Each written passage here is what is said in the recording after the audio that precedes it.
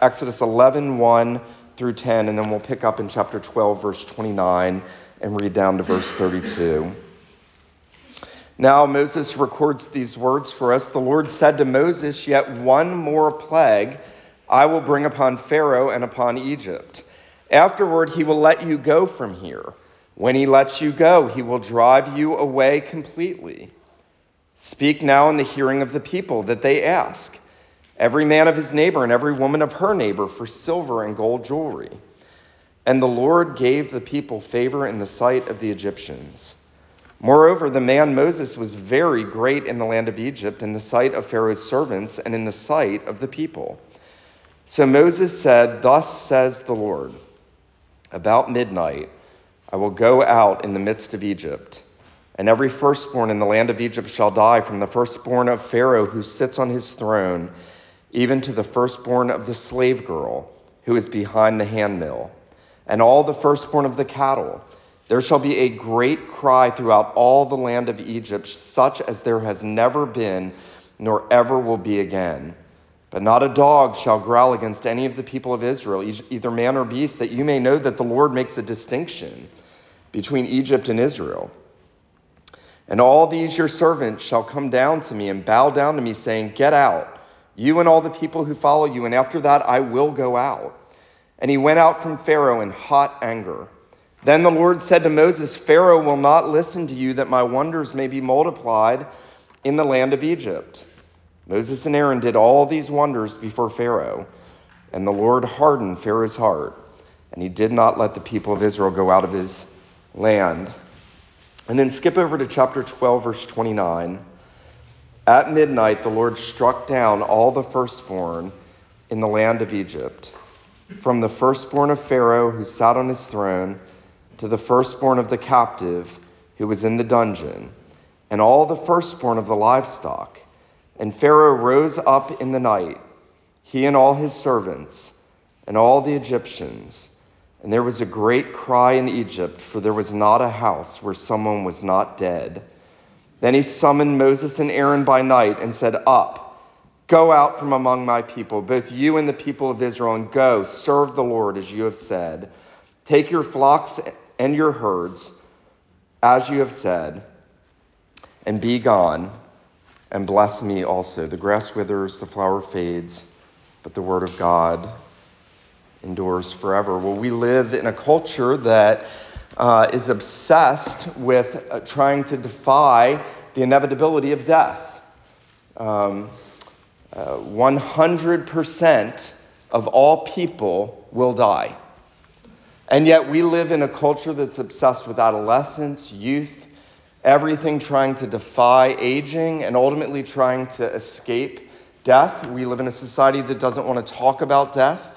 We live in a society that doesn't want to face the reality of death. And when death is spoken of, it is treated with sort of a glibness and a denial that it's not normal. It's not natural. Death is not natural. Death is a judgment on man for his sin. The wages of sin is death. All of us are going to die. And as we heard this morning, after death, the judgment. And yet, the Egyptians were very different in their culture than we are. They were obsessed with death. The pharaohs were embalmed and placed in those pyramids, and now are in many of the museums around the earth because they were obsessed with death and the other world. They remember, they viewed themselves as if they were the sons of God. We've talked about that. The Pharaoh himself viewed himself sort of as an avatar of whatever god they were worshiping in Egypt, whether it was the god of the Nile or, as we're going to see tonight, I think, the gods of death themselves, Osiris and Anubis, and they saw themselves as emanations, as it were, of those gods, even of the gods who had power over death itself, so that when they were embalmed and they were put in those tombs, these pharaohs saw themselves as defying death. They saw themselves as having power over death. That was a way of them giving themselves eternal life, as it were. And so death was treated very differently in Egypt than it is in our own culture.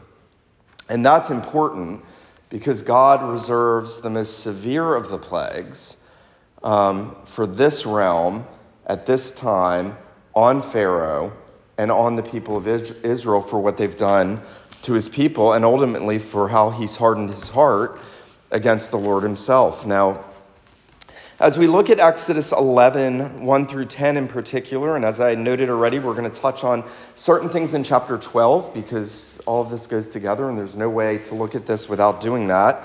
I want us to consider three things about this 10th plague. First, I want us to consider the relationship of the 10th plague to the spoiling of the Egyptians, the spoiling of the enemies. Then I want us to consider this 10th plague in relationship to the revelation of God's glory, the spoiling of his enemies, the revelation of his glory. And then third, I want us to consider the death of a substitute firstborn. So, spoiling the enemies, revealing God's glory, the death of a substitute firstborn. We'll notice there that God now says in chapter 11, verse 1 to Moses, "Yet one more plague I will bring on Pharaoh and upon Egypt." This is, by the way, the first time that the word translated plague is used. It is the Hebrew word that denotes strike or blow. It has not been used. We commonly speak of the 10 plagues. God has reserved that word for this final strike or blow against the Egyptians because it's going to be the most severe blow that he brings against them. And notice that the Lord tells Moses at the beginning, afterward, he will let you go from here.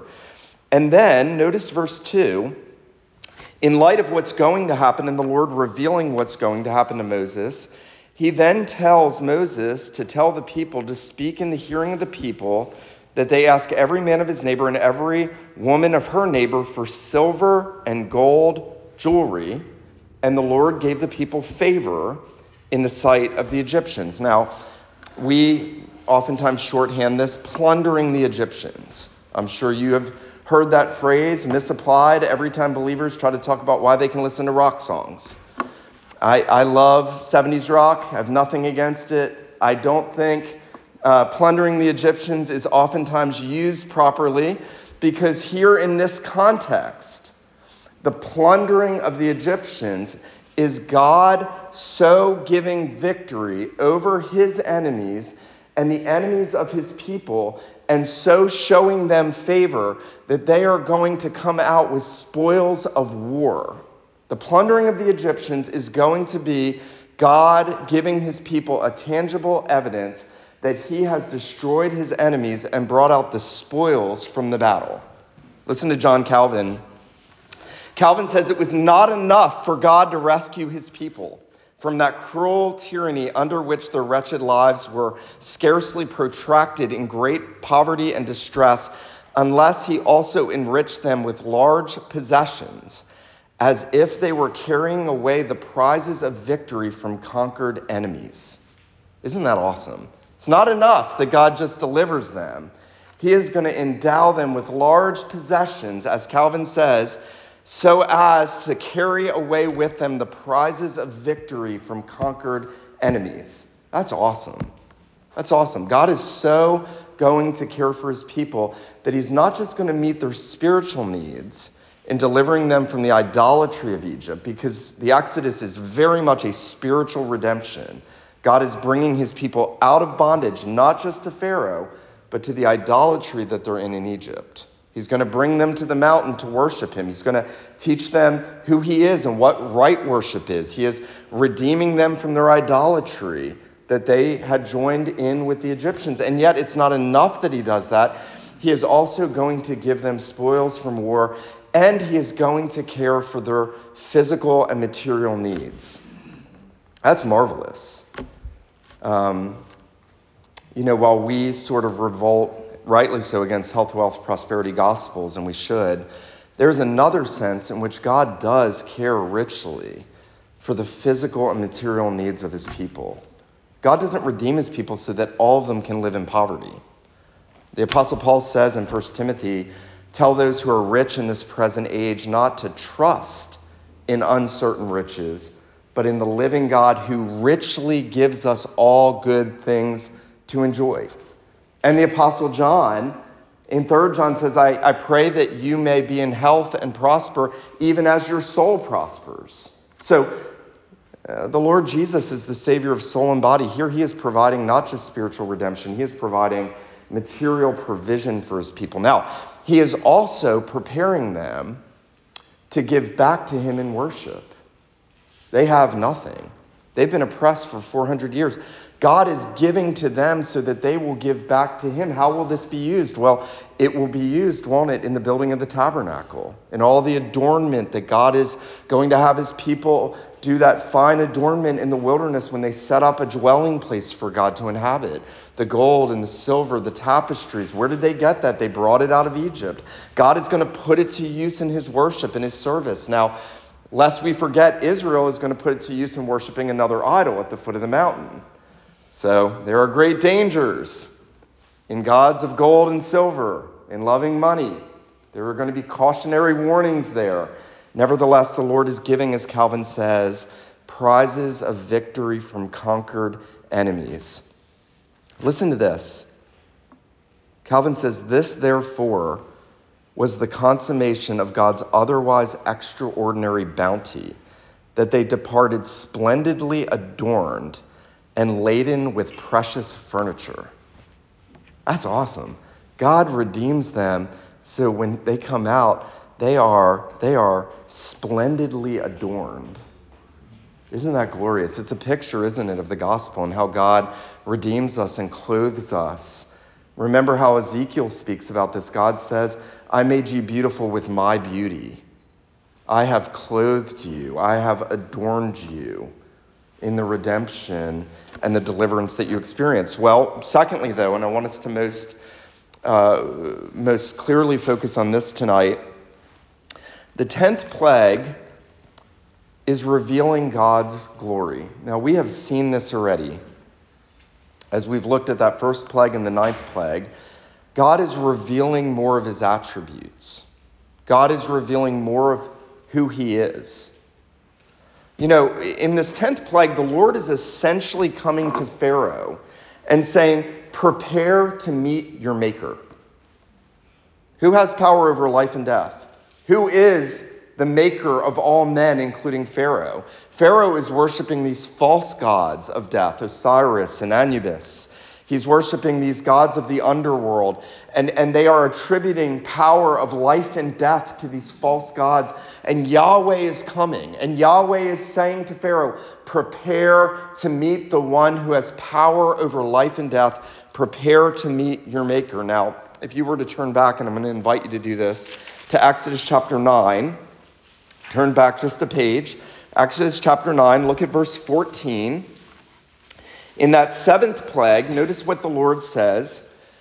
He says, this time I will send all my plagues on you yourself, on your servants and your people, so that you may know that there is none like me in all the earth. For by now I could have put out my hand and struck you and your people with pestilence, and you would have been cut off from the earth. But for this purpose I have raised you up, to show you my power, so that my name may be proclaimed in all the earth. You know where we see this played out? So long after this, when Israel finally goes into the promised land, and Rahab, the prostitute, receives the spies. And she says to them, and this is how we know that she's believed the gospel and how she's a believer. She says, we have heard what the Lord your God did to Pharaoh in bringing you out of Egypt. This is 40 years later. The pagan nations heard what the Lord did 40 years before in delivering Israel out of Egypt. And she believed that typical gospel, that he was a redeemer God. And 40 years later, the name of Yahweh was still known in all the earth. That is the first big thing that Yahweh is doing toward Pharaoh. Remember, Paul picks up on this in Romans 9, everybody's favorite chapter. And he says there that, he says to Pharaoh, I'll be merciful. Says to Moses, I'll be merciful to whom I'll be merciful. I'll harden whom I will. And for this reason, God said, I've raised you up to Pharaoh that I may show my power and make my name known. God was doing all that he was doing to get glory and to reveal his glory to his people and to the nations. Think about this. We live in 2022. We are sitting in Charleston, South Carolina, talking about the Exodus. That's amazing. Right now, if there is some ancient Near Eastern nerd, he may be having a conversation with like 6 other people about Marduk. But we're talking about Yahweh in this place at this time, because what God did, he did to make his name known. Now, this final plague that Yahweh is sending, as I've already noted, is God striking plagues against the false gods of Egypt, Osiris and Anubis. And I want you to just listen to this. Phil Ryken, he talks about all that God is revealing about himself in his victory over these false gods. Listen to this. Ryken says, the God who sent the plagues against Egypt still rules over heaven and earth. Since he is almighty, he has the power to help us in every situation. Since he is jealous, we must not rob him of his glory by serving other gods. Since he is just, we can wait for him to judge his enemies. Since he is merciful, he will save us when we cry for help. Since he is sovereign, he is to be feared and worshipped. You see, Ryken is saying to us in that quote that the things God was revealing in that 10th plague were that he was almighty, jealous, just, merciful, and sovereign. In what he does, God is revealing all of those attributes. And he is doing it so that he will be known in the earth. Listen to this. Ryken again says this. The death of the firstborn obviously showed God's almighty power. It was another reversal of creation. Remember, we've talked about that. That first plague, God turning water into blood, hearkening back to God bringing blessing out of the waters at creation, and then hearkening forward to him drowning the Egyptians in the water, judgment in the Red Sea. That was a creational plague. That was God undoing the blessing of creation, taking away life sustenance by turning the water into blood. And then we talked about that 9th plague, God sending thick darkness, taking the light away. Remember at creation, the waters hovering over, and then God saying, let there be light, blessing. And then what's the final act of God at creation is creating image bearers, men and women in his likeness to inhabit the world he has just filled with his bounty. Listen to this. Ryken says, the death of the firstborn showed God's almighty power. It was another reversal of creation. On the 6th day of the world, God breathed life into the man he made in his image. But the 10th plague brought death to the living. You see, this is why this is the most severe of all the plagues. Notice the language. Moses says in verse 6, there shall be a great cry throughout all the land of Egypt, such as there has never been, nor ever will be again. I know that some of you have lost children. I've lost a parent. That was the hardest thing I've had to endure. The thought of losing children is incredibly painful. I have no idea.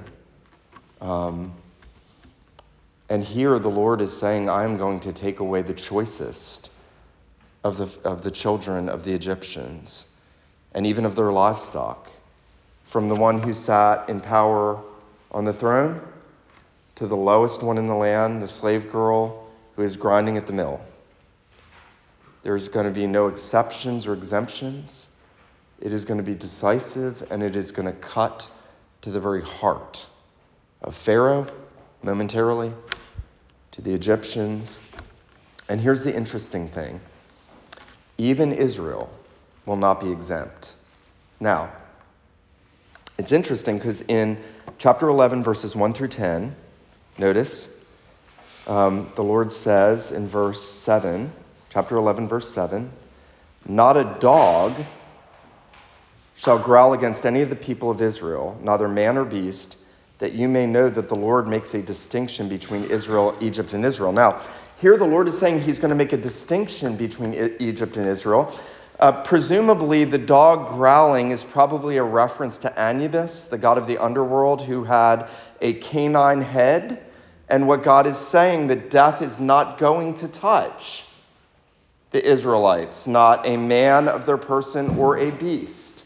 God is going to make a distinction between Egypt and Israel, that you may know that I'm the Lord. And yet when we come to chapter 12, God says, unless you have the blood of the Passover on your doorpost, and when I pass over and I see the blood, I will pass over you. But if I do not, the same thing that's happening to Egypt is going to happen to you. What's the point of that? The Lord is saying that we deserve the same judgment as Egypt. He's saying the church, those that he has called and redeemed for himself and formed into a visible church, deserves the exact same thing as the wicked nations who do not know God. When we think about this final plague, and many have said, how is this just that God would do this? This seems tyrannical. This seems harsh and cruel. There are a couple things we have to remember. The first of which, and the biggest of which, is that God would be just if he killed every one of us right now. That's something that Christians come to terms with. We deserve judgment. That's why we flee to Christ. We are no better than Vladimir Putin by nature. Get that deep into your minds and hearts. Deep. The nicest one among us is no better than the most wicked, animalistic, barbaric terrorist on the planet. You may have more decorum and dignity. You may be more restrained by common grace. But by nature, we are no better. All have sinned and fall short of the glory of God, and the wages of sin is death. Now, secondly, remember that we've talked about how the Pharaoh was sort of an emanation of a visible representation of the gods that the Egyptians worshipped, and he was deified in that sense. And whenever he died, his son, his firstborn, would come to the throne, and he would be the next in line to be the son of their gods. And so what God is doing in this, especially with Pharaoh and his firstborn, is God is saying, I am the God over life and death.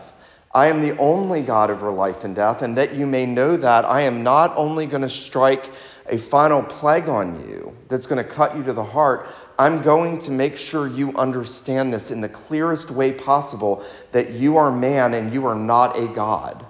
And that if I want, I can bring an end to your dynasty instantly.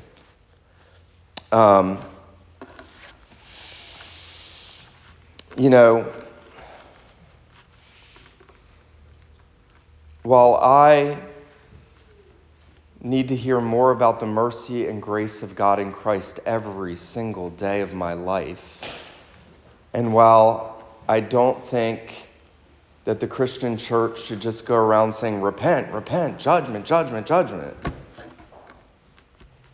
we need a whole lot more sense of the gravity of the wrath of God, the holiness of God, the righteousness of God, and the judgment of God. Because our view of God's holiness is way too small. And the view of our sinfulness is not great enough. And in so much as we come to understand that God's wrath hangs over the sons of disobedience, and that we ourselves walked according to the prince of the power of the air, the spirit that now works in the sons of disobedience by nature, we will better grasp the mercy and grace of God in Jesus Christ. Because I will realize that I deserve the same judgment that God is here sending on Pharaoh. By the way, nothing will make you a more gracious man or woman or boy and girl than that. The more you get that, the more you will be merciful and gracious to others. The less you get that, the more you will be judgmental about everything outside of you. And you'll say, look at them. Look at how terrible they are. And we do that in really subtle ways. Sorry for the voice. We do it in subtle ways. I can't believe they would do that. We have the sophisticated conversations where we self-righteously demean others. When I come to terms with the fact that I deserve the judgment of God, and I have fled to Christ for rescue and deliverance, and I'm trusting in him, I am going to be far more merciful and gracious with others, because I am going to realize that the God against whom I have sinned so egregiously throughout my life has been so merciful to me in an undeserving way. How can I not be merciful to those who have sinned against me in lesser ways than I have sinned against God? Now, there has to, of course, be a substitute. I mentioned the death of a substitute firstborn as our third point. You know, it's interesting to me when you read commentaries and books and listen to sermons on Exodus, almost any theologian or preacher worth their salt is going to hold out the Lord Jesus as the Passover lamb, and rightly so, because that is so clearly and explicitly taught. We're going to see that next Lord's Day. Paul very clearly says in 1 Corinthians 5, Christ, our Passover, was sacrificed for us. So he is the Passover lamb. His blood goes on our hearts, and God passes us over in judgment.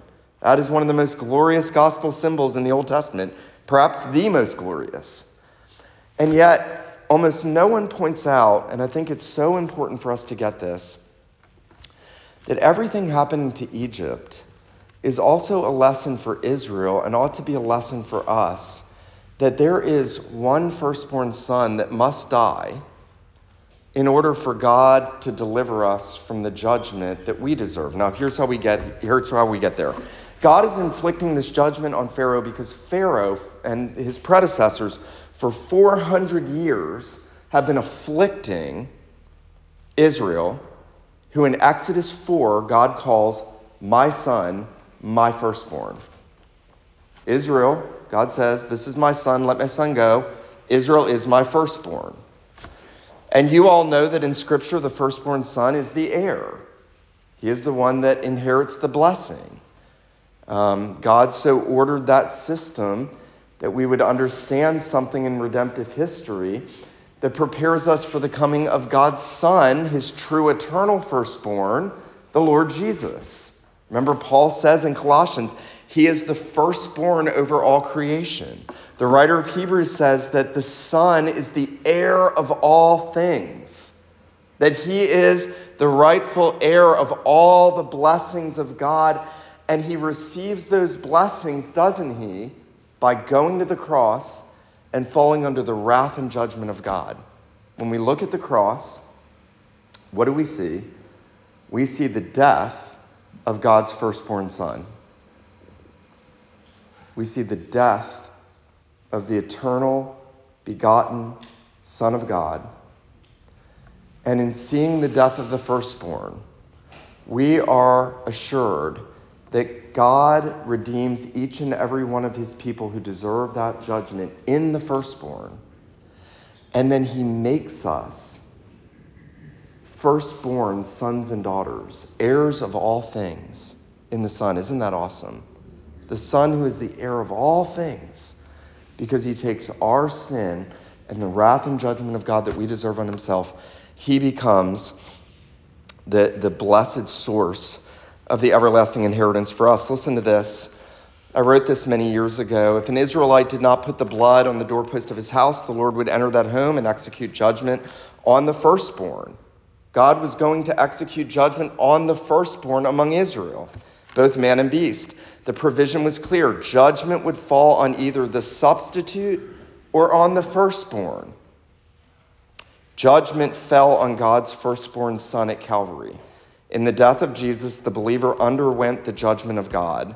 By union with him, we died when he died. In his resurrection, we rose when he rose. When he hung on the cross, the justice of God did not pass over Jesus. He bore our sin in his body on the tree. He is the perfect substitute. The judgment of God fell on him for the sins of his people, just as the judgment that God sent on Egypt was the means of Israel's salvation. The judgment that Christ endured at Calvary is the means of the salvation of sinners. Isn't that awesome? Just as God's judgment on the firstborn in Egypt was the means of the deliverance of his people. So the judgment that fell on his firstborn son on the cross is the means of our deliverance. I want to encourage you this evening, as we consider these things, first to note the overwhelming goodness of God to us in redemption. He doesn't just redeem us, he redeems us and loads us with blessing and bounty, just like he's going to give Israel those spoils from their enemies. God, he redeems us while he adorns us with splendid adornment. Isn't that awesome? That's how good our God is. He doesn't just redeem us and leave us in a state of despondency or despair. Or he beautifies his people with his own glory and beauty in Christ.